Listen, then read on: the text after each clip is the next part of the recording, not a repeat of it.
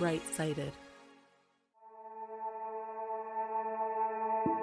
When I enter the courtroom, a child coming in to testify against his father. When youngsters come into the courtroom, the judge is charged with a higher duty than he would with an adult.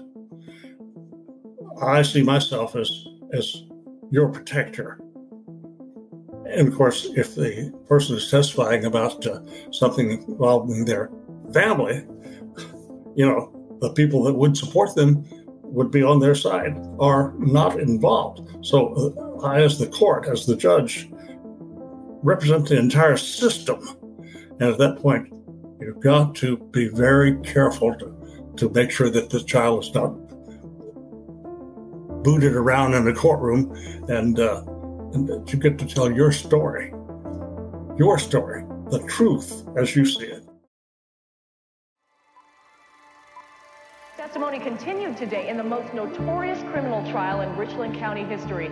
Dr. John Boyle is accused of killing his wife Noreen and burying her body in the basement of his new home in Erie, Pennsylvania. The 12-year-old son finally took the stand. As I heard a scream, I heard a thud. It was about this loud. We, the jury, find the defendant guilty. When I was 12 years old, my testimony sent my father to prison for murdering my mother. This podcast serves as a type of therapy and reconciliation for myself, and it is my hope that it helps anyone who has experienced deception, betrayal, and dark trauma. I'm Collier Landry, and this is Moving Past Murder. Hey movers, welcome back to another episode of Moving Past Murder. I'm your host, Collier Landry, and what's going on? What's up? What's going on, everybody? I have quite possibly one of my favorite episodes. Actually, two, because this is going to be a two-part episode.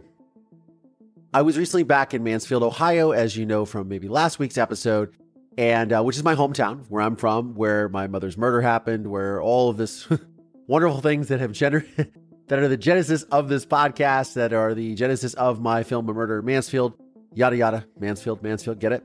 I was back there and I reconnected with some people, some friends, and one of the people that I reconnected with is the judge from my father's trial. Now, truth be told, I have not seen this man in probably a good almost 25 years. The last time I saw him, ironically, was I was selling him a pair of rollerblades when I worked at the Ontario Play It Again Sports. That was a long time ago, and I used to teach customers how to rollerblade. I actually was a certified rollerblading instructor. For those of you that didn't know that, and why would you know that? Because that is a random detail of my life. So anyways, I reconnected with him, and he has been somebody who ever since I made the film, I believe we tried to connect with him. And, he is somebody who I've really wanted to reconnect with in my life just to ask him some questions, because here's the deal. I've never watched the trial. I've never read the trial. I don't know what goes on in it. I have a book of newspaper clippings over my shoulder here that I actually used to create the film A Murder in Mansfield, and I don't even know what those trial clippings say. It's wild. I know it's hard to believe, but yeah, I don't know a lot about it. So he really helped me fill in the blanks on some stuff that I didn't know ever went on. It's pretty wild, so I can't wait for you guys to hear the episode. But first, I want to get to this week's listener shout out, which is from R, just simply R, on YouTube. He commented on my video about my father. It was a letter from my father saying my mother was involved in Chinese baby selling and pedophile ring, I think Chinese gold smuggling, like all kinds of weird, wacky nonsense. And he writes, Collier, this is what I have found. What's the difference between a fairy tale and a sea story? The difference between a fairy tale and a sea story is a fairy tale begins with once upon a time and ends with and they lived happily ever after. The sea story begins with this is no shit and ends with it's been screwed up ever since. Well, R, I don't really know what you're getting at. Am I the part of a fairy tale or a sea story? I don't know which. I think it's probably the sea story. I don't know. All I would have to say is that this circumstance could be viewed as a sea story, but it could also be viewed as a fairy tale. Because here's the thing. I know this sounds cheesy, and I know I say this a lot on this program, but this is the truth. I was just actually, this is something I was just discussing yesterday with Amanda Knox. Yes, the Amanda Knox. I think she was arrested in 2007, wrongfully convicted for the murder of her roommate, was exonerated. They tried to retry her again. She was finally exonerated because overwhelming evidence after they caught the guy that did it, by the way. She was tried after they caught the guy who actually killed the roommate and went to prison. Nonsense. But one of the things that her and I were discussing with Tara Newell on our new podcast, Survivor Squad, she said something to me that really rang true with myself and Tara. And she said she considers herself to be really, really lucky. Lucky that she went through the circumstances that she went through, and lucky that she was able to make the most out of it. Lucky that she had a family to support her and lead her through the trauma. And she's lived happily ever after. And now she has a new child. She's married. She's living a wonderful life. I would say the same thing. Like, I would say that what may have started as a fairy tale then looked like it was becoming a sea story and was very rocky on very tumultuous and treacherous seas for a very long time. But I will say at this point in my life, despite a few things I'd like to change, but I would say for the most part, I feel like this is ending in a fairy tale.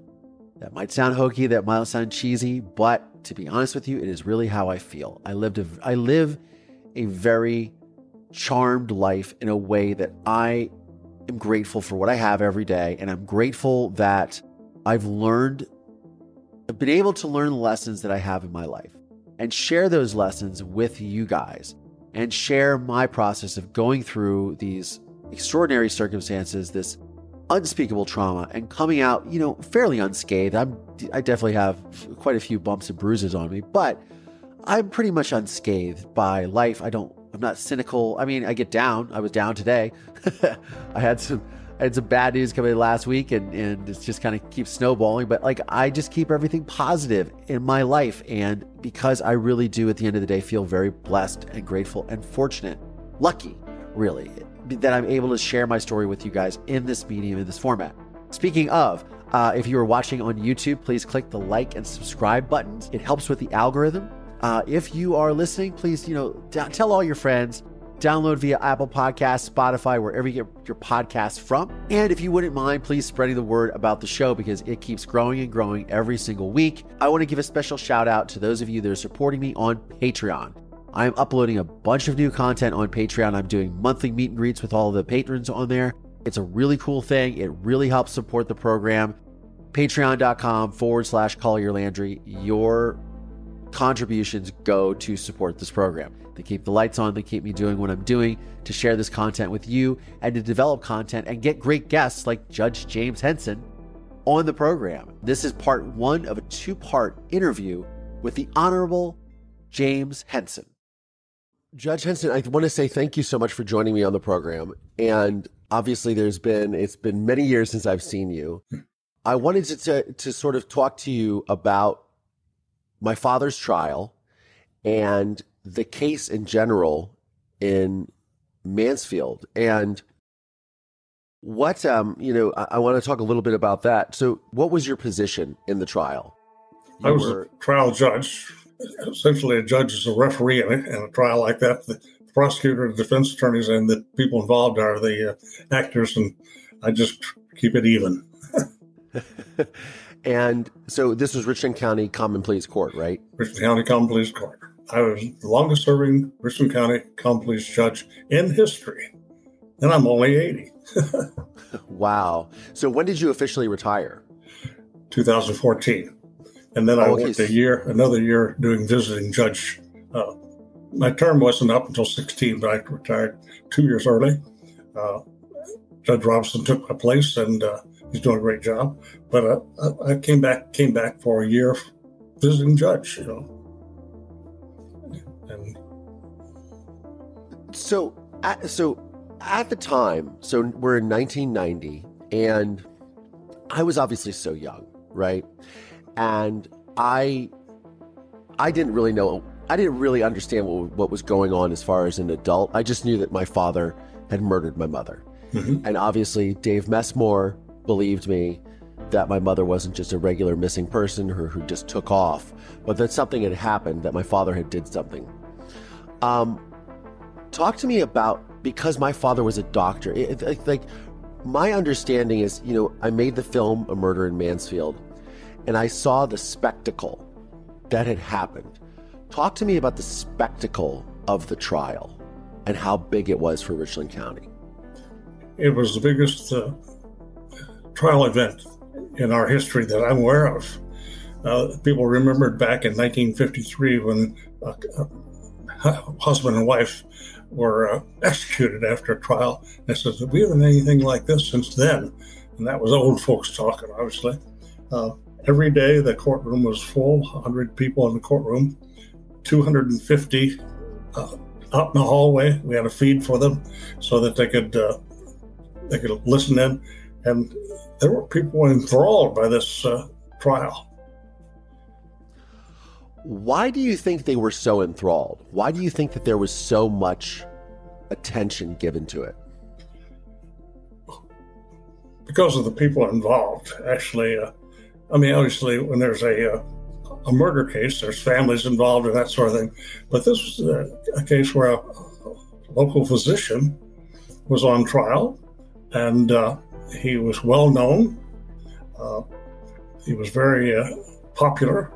Had many, many clients. I think he said he had about 8,800 patients on his patients list.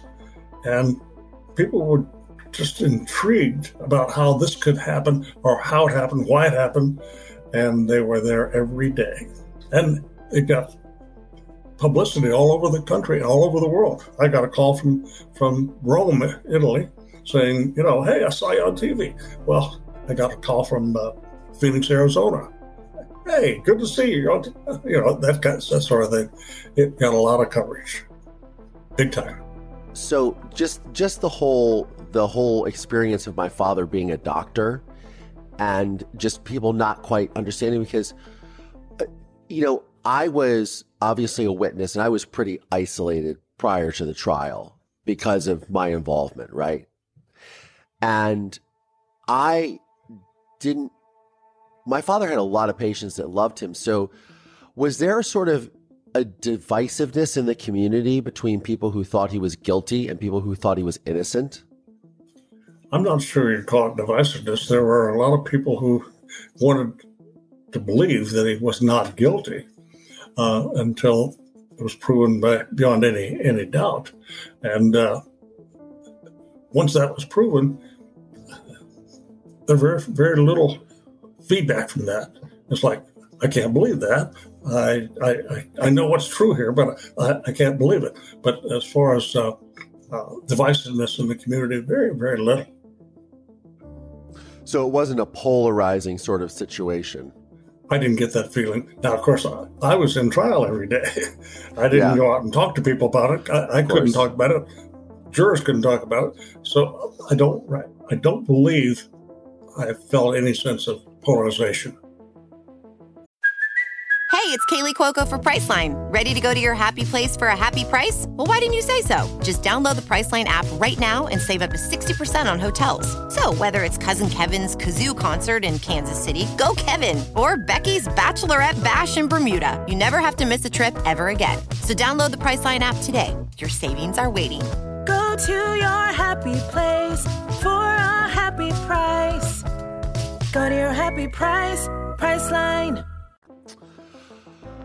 What was one of the things that stood out to you in the trial with, there are a lot of people, since I made the film, there are still a lot of people that believe he's innocent. Mm-hmm. And they would approach me at screenings and say, oh, I'm really glad that your father got to tell you his side of the story. and got to tell you the truth. You got to hear the truth. And I'm thinking to myself, did we watch the same movie? Did we listen to the same person? Why do you think it is such a disbelief? Is it because my father was a doctor and it was a healer? I didn't understand your question. Well, I guess what I'm wondering is, why would it be hard for people to come to grips with him being guilty? This trial, this case, was played up every day in the newspaper, on radio, and the local television station. And people were, I wouldn't say enthralled, but they were exceptionally interested in it was a spectacle. You know, it was the best show in town. And people are really, and it reminded me later of the O.J. Simpson fiasco on TV, you know, made for TV, essentially. So people are intrigued with what they don't understand and don't know. And literally every day, thousands of people in Richland County tuned in to the coverage that was on TV. And they may have talked among themselves, but they didn't talk to me because I didn't talk to them. So I don't know, you know, I heard things from people saying, "Can you believe that?" I said, "Wait a minute, I'm sitting there in trial, you know. I can't tell you whether or not I believe it." But they're just intrigued, I guess, really much intrigued with what was going on. Now, when I entered the courtroom, what was that like for you? A child coming in to testify against his father. When youngsters come into the courtroom, the judge is charged with a higher duty than it would with an adult. I see myself as your protector. And of course, if the person is testifying about something involving their family, you know, the people that would support them would be on their side are not involved. So I, as the court, as the judge, represent the entire system. And at that point, you've got to be very careful to make sure that the child is not booted around in the courtroom and that you get to tell your story, the truth as you see it.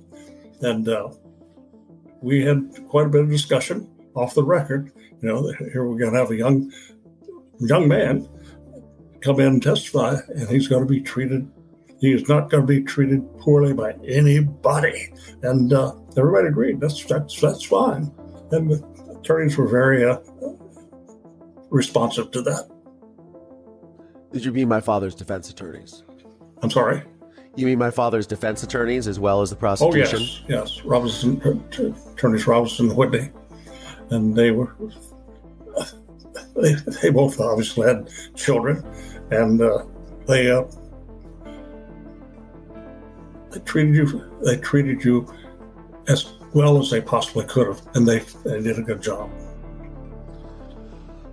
What do you think, as you're listening to me and as you're listening to my story unfold on the witness stand, did you, obviously there was a jury of how many members were on the jury?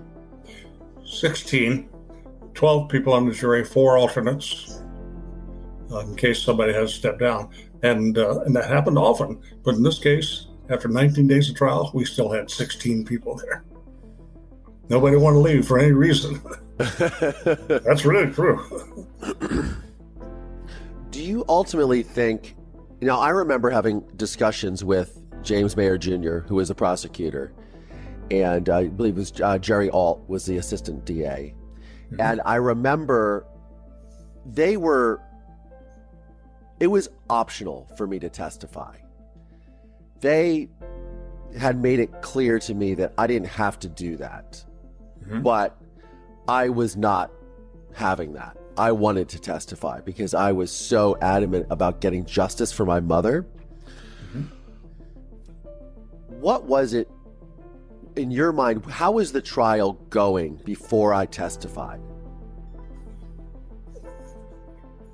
Judge Jim Mayer was the prosecutor, and he's very methodical, very plodding, and it was dragging on, really dragging on. But that's his manner, his way of doing things.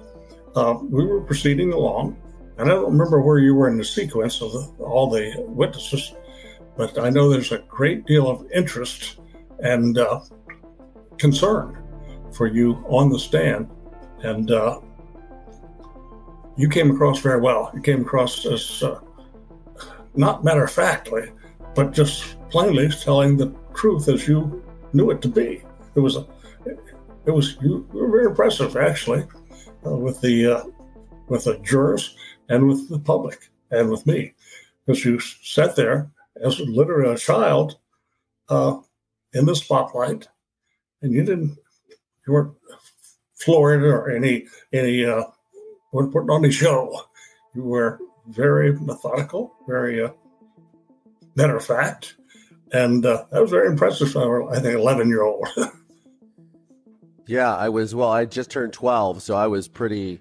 Oh, you 12? Oh, wow. Yeah, I had just turned, it's 11, 12. It doesn't matter at that point. But I think that, when I testified at the grand jury, I was 11.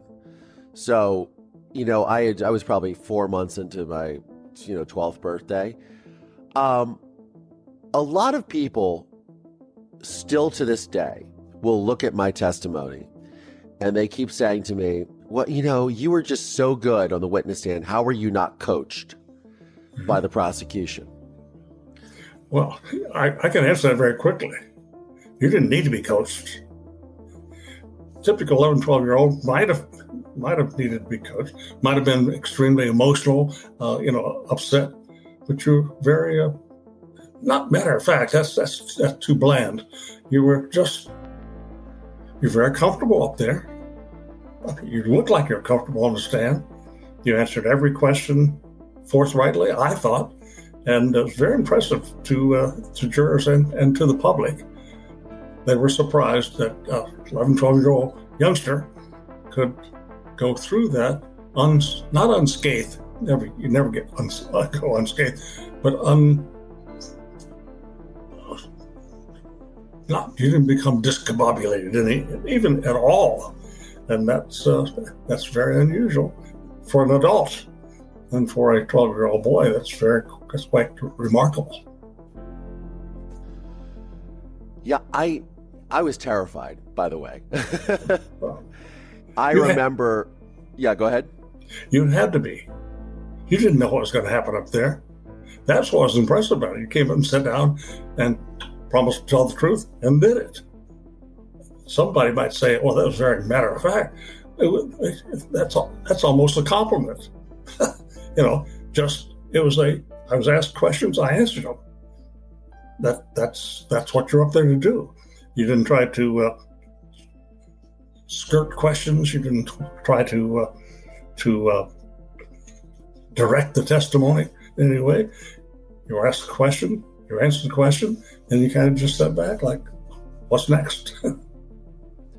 Yeah, I was at least trying not to be prevaricative, that's for sure.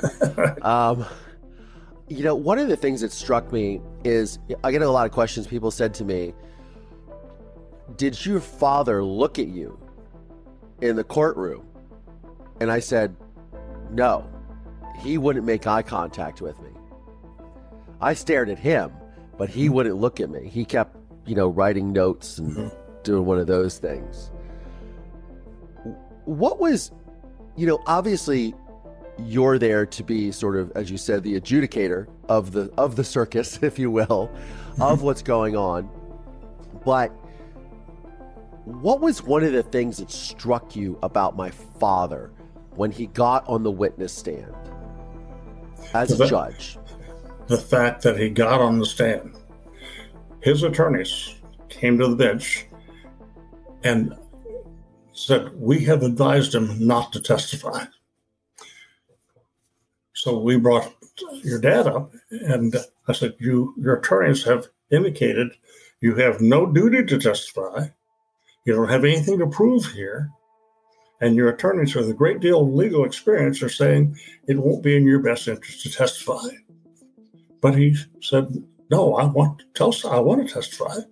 And again, I warned him specifically, anything you say up there, whatever you say up there, is going to be viewed by everybody, reviewed by everybody. And if you say anything doesn't make sense in any regard, they're going to say, what's he trying to pull here? We talked at the bench for quite a while before he testified. And he insisted he tested. And the attorneys went on the record again saying, we're not objecting to testify. We're advising him not to. It will not be in his best interest to testify. And he's just, I think his ego kind of came into it a little bit. I think he almost had to testify. And he should not have. Now I'm being judgmental. He did not help himself at all by testifying.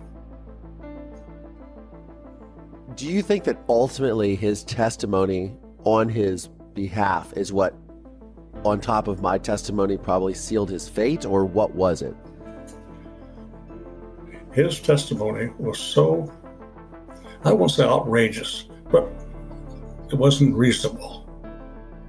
And we had the woman, the realtor, had looked into the house and seen the dirt stacked up. She had talked to your dad downtown in Erie, where he told her he was going ahead with his idea of putting a basketball court in the basement.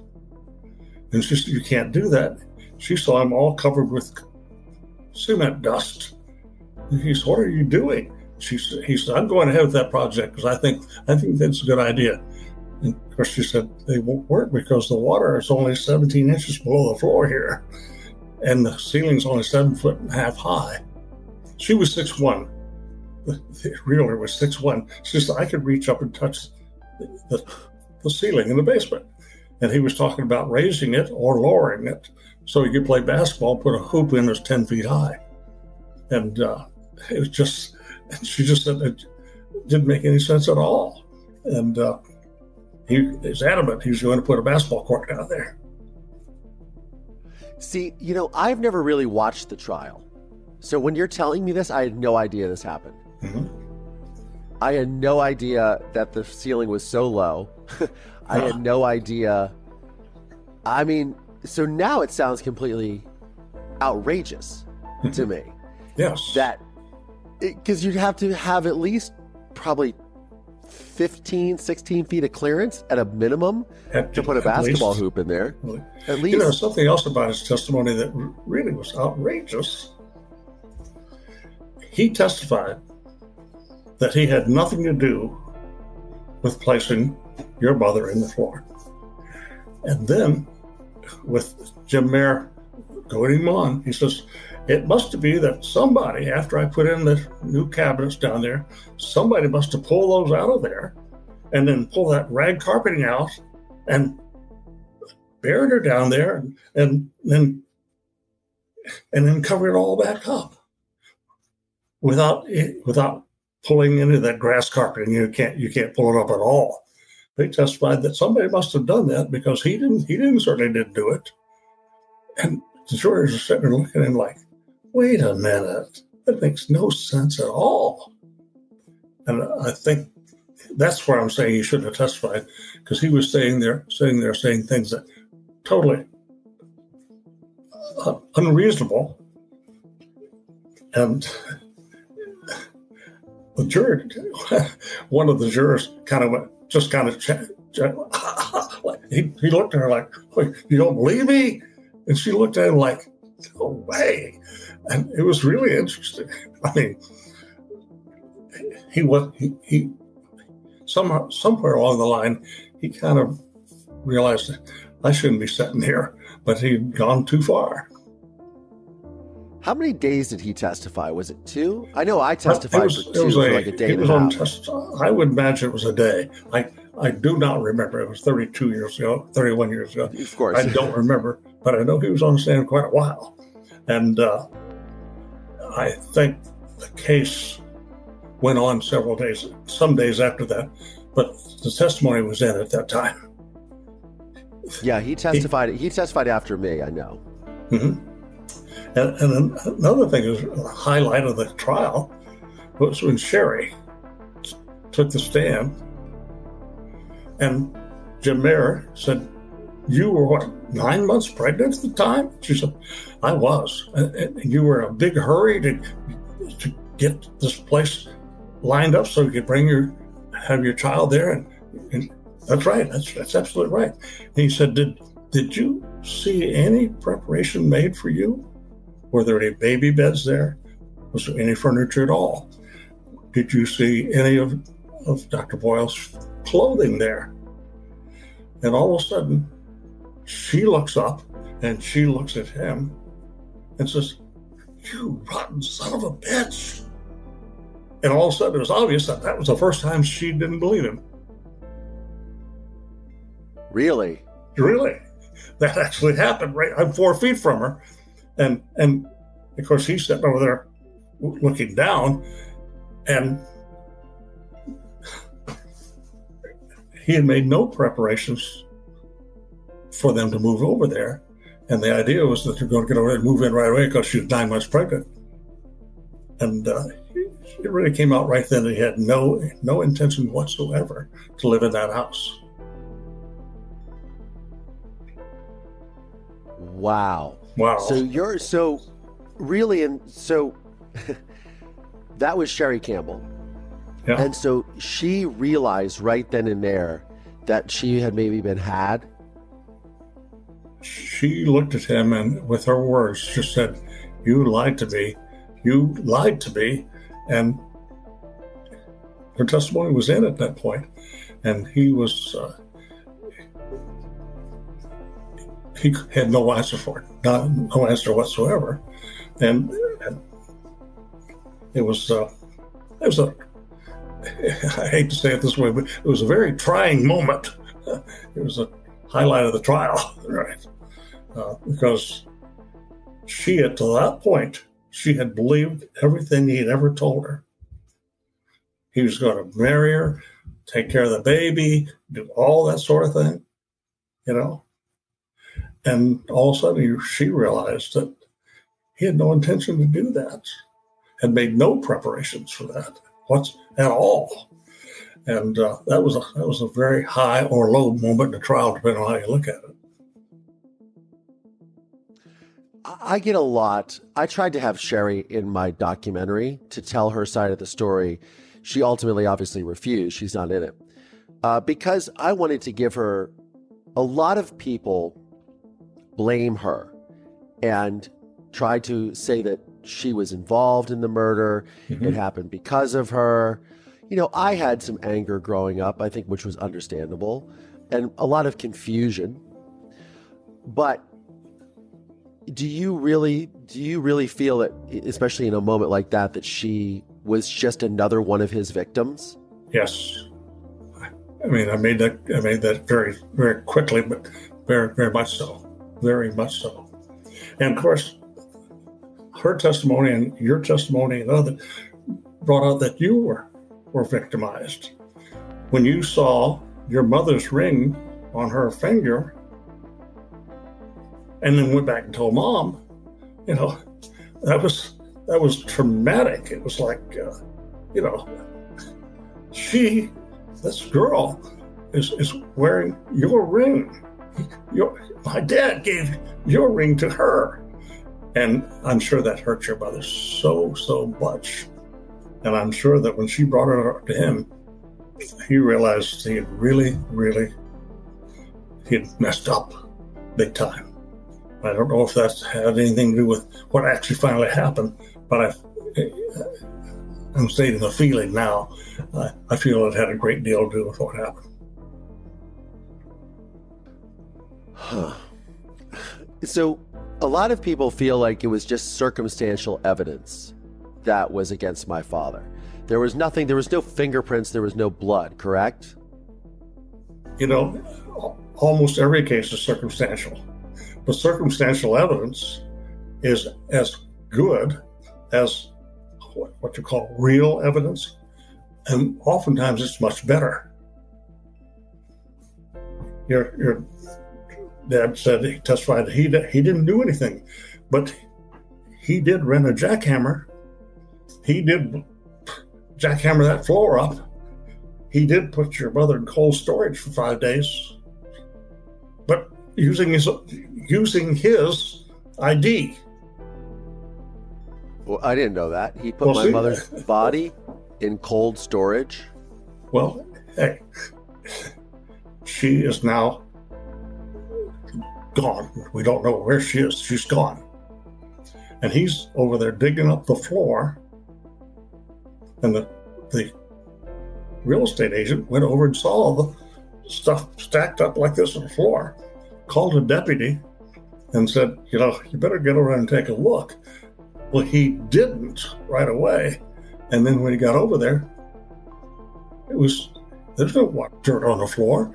There was new carpeting, new shelving. And he calls her and says, what are you talking about? She says, you think I'm lying to you? He says, no, but it's just not there. There's no dirt on the floor. There's new carpeting, new shelving. The deputy went to the judge with circumstantial evidence, putting everybody's testimony together.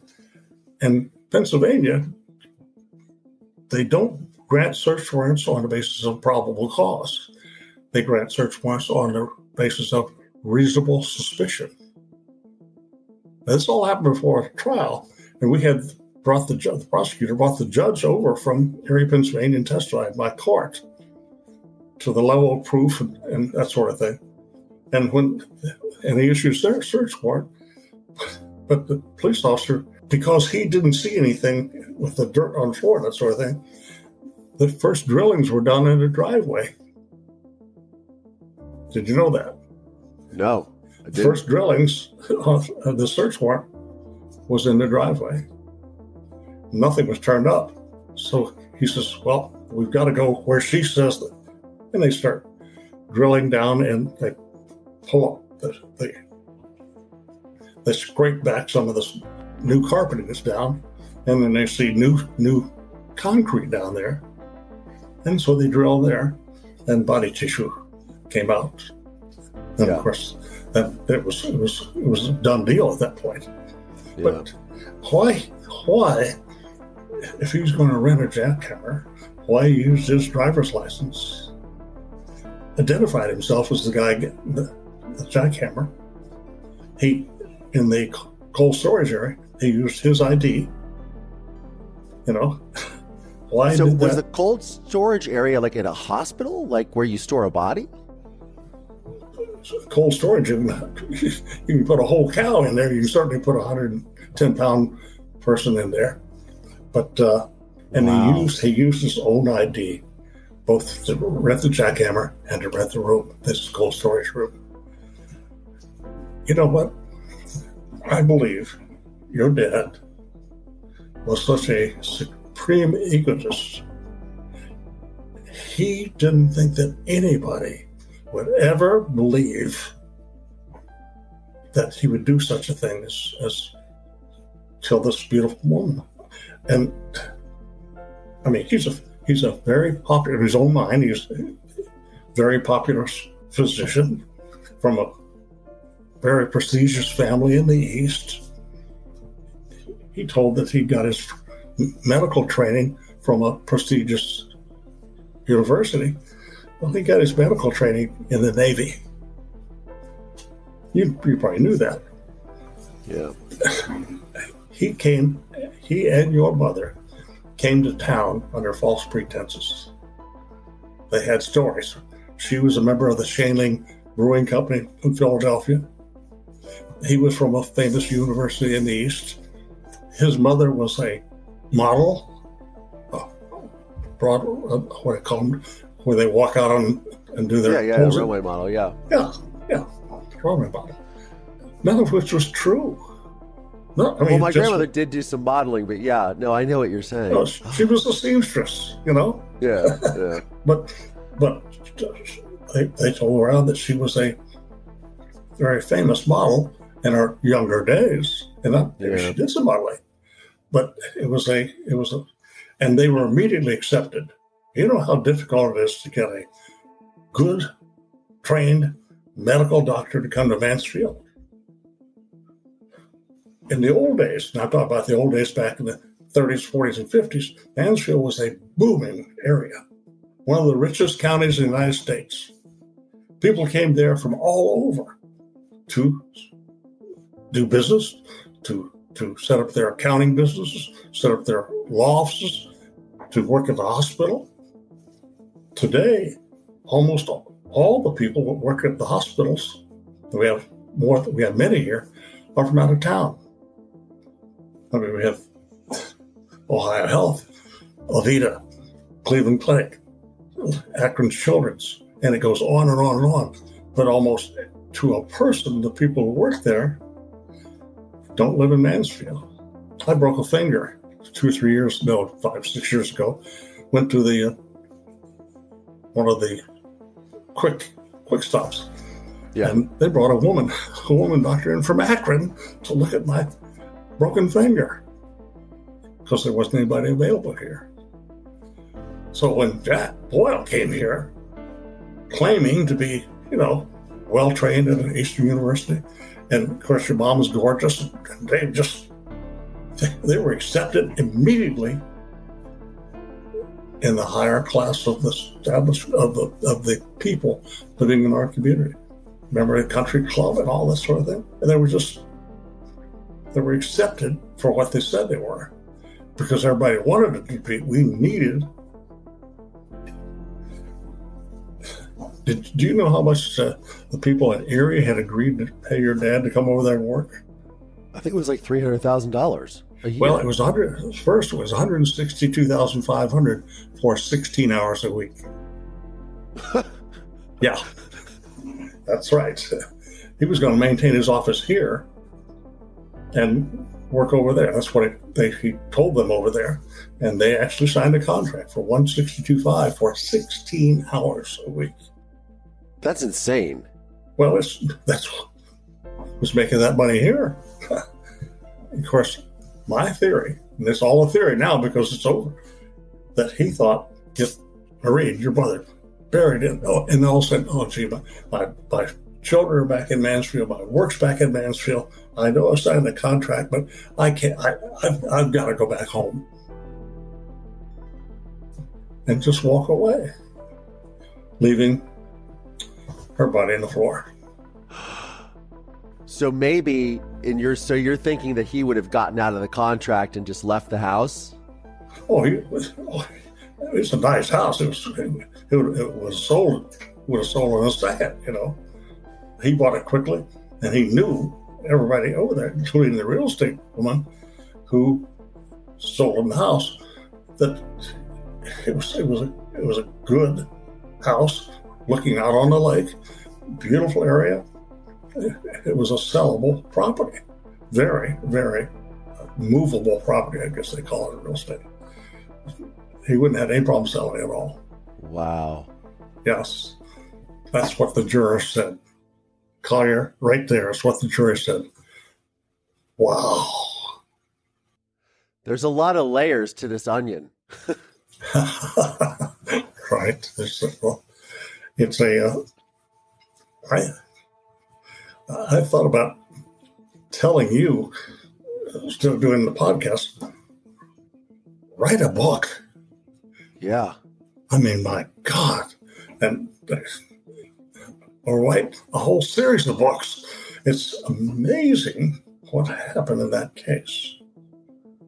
And of course it's still going on because he's still in prison, and there are still people who said, gee, I don't think it was proven to my satisfaction. I talked to one of the jurors 2 or 3 years after the trial, and he was still a little bit upset. He says, gee, I don't think I could have ever found him guilty if he hadn't testified. Because it was circumstantial. He got on the stand and made it very, very, very profound, actually. Established his guilt beyond a reasonable doubt. And he did it to himself. He voluntarily testified after being told by his attorneys, don't do that. And that's what happened.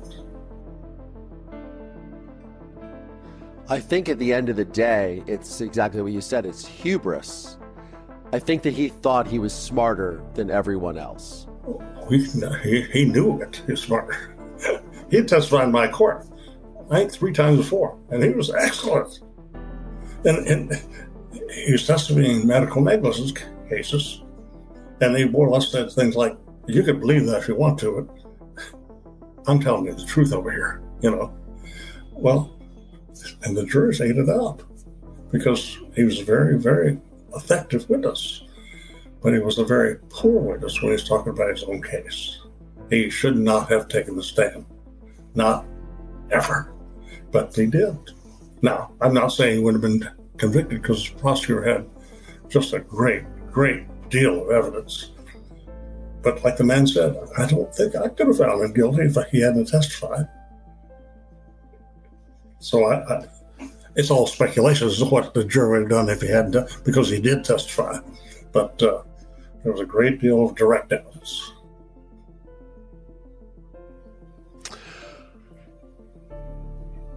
Wow. That's what the jury, I've already pointed out, that's exactly what the jury said. They leaned back and said, wow. Because they were hearing a story that could not be true, but it was true.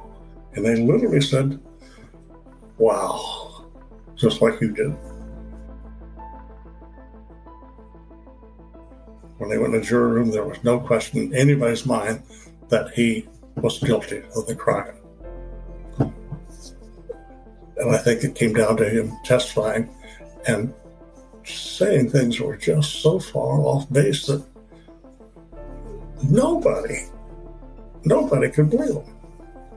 He literally believed that because he was saying it, it had to be true. That's almost the definition of a pathological liar. Now, I'm not saying he was, but it's characteristic. I'm saying it's got to be true.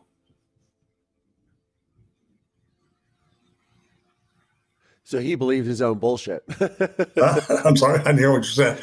He believed his own bullshit. Oh, hey, you know what? If he had, let's just posit that her mother got pushed around and fell down and she was dead on the floor. If he had taken her body down around 71 south by Columbus and dumped her body in the ditch, come back, he had the cover of his mother being there, the children, you being there, it would have been a different case. It would have been a very difficult case to make. It might have been unmakeable. And even if they were able to prove that he's the one that did it, he could say, but here I am. You know, I've got my children here, I've got my mom here. And yes, she fell and hurt herself. And I panicked. I didn't know what to do. So I dumped her body. I didn't kill her. I didn't, oh, no, I wouldn't do a thing like that. But put yourself in my position here. I'm her husband. And now she's hurt or dead, and I didn't know what to do. Never happened to me before. How would I explain to my son and my little girl? How do I explain this if she's found here at the house laying on the floor? And it is if he had planned this really well, as opposed to the way he did, he might not have been convicted.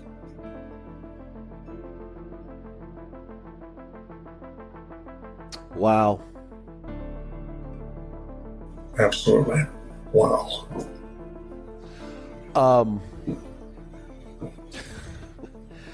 There's so much to it. There's so... it's interesting when you look, at least for me, when I look back and even just hearing what you're telling me, how many things have to fall into place to get a conviction? Absolutely. And that's the American justice system. It's innocent until proven guilty. Mm-hmm. And I think that's something that's very unique to our justice system, as flawed as it is.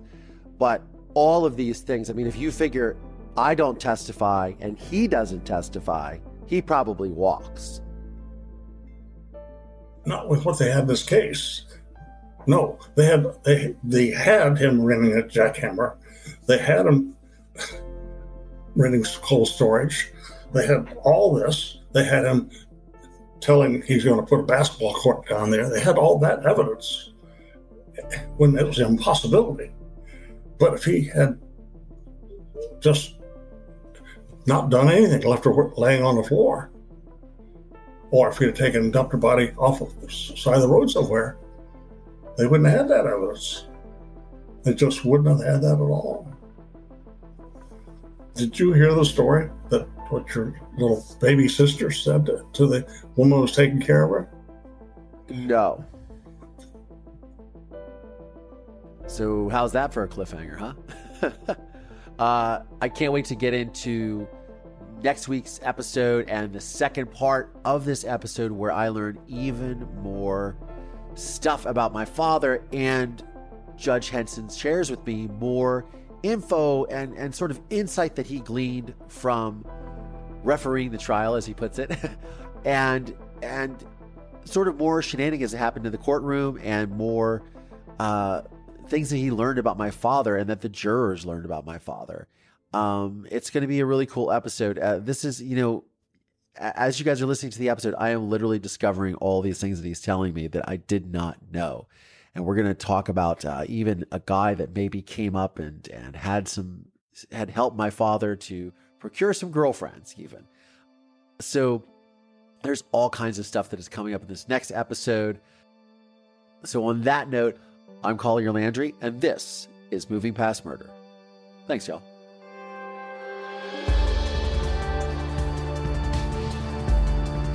This podcast is made possible by support from listeners just like you. Please subscribe via Apple Podcasts, Spotify, Audible. Find us on YouTube, youtube.com/Collier Landry. The film A Murder in Mansfield is available on Investigation Discovery, Discovery Plus, and Amazon Prime Video.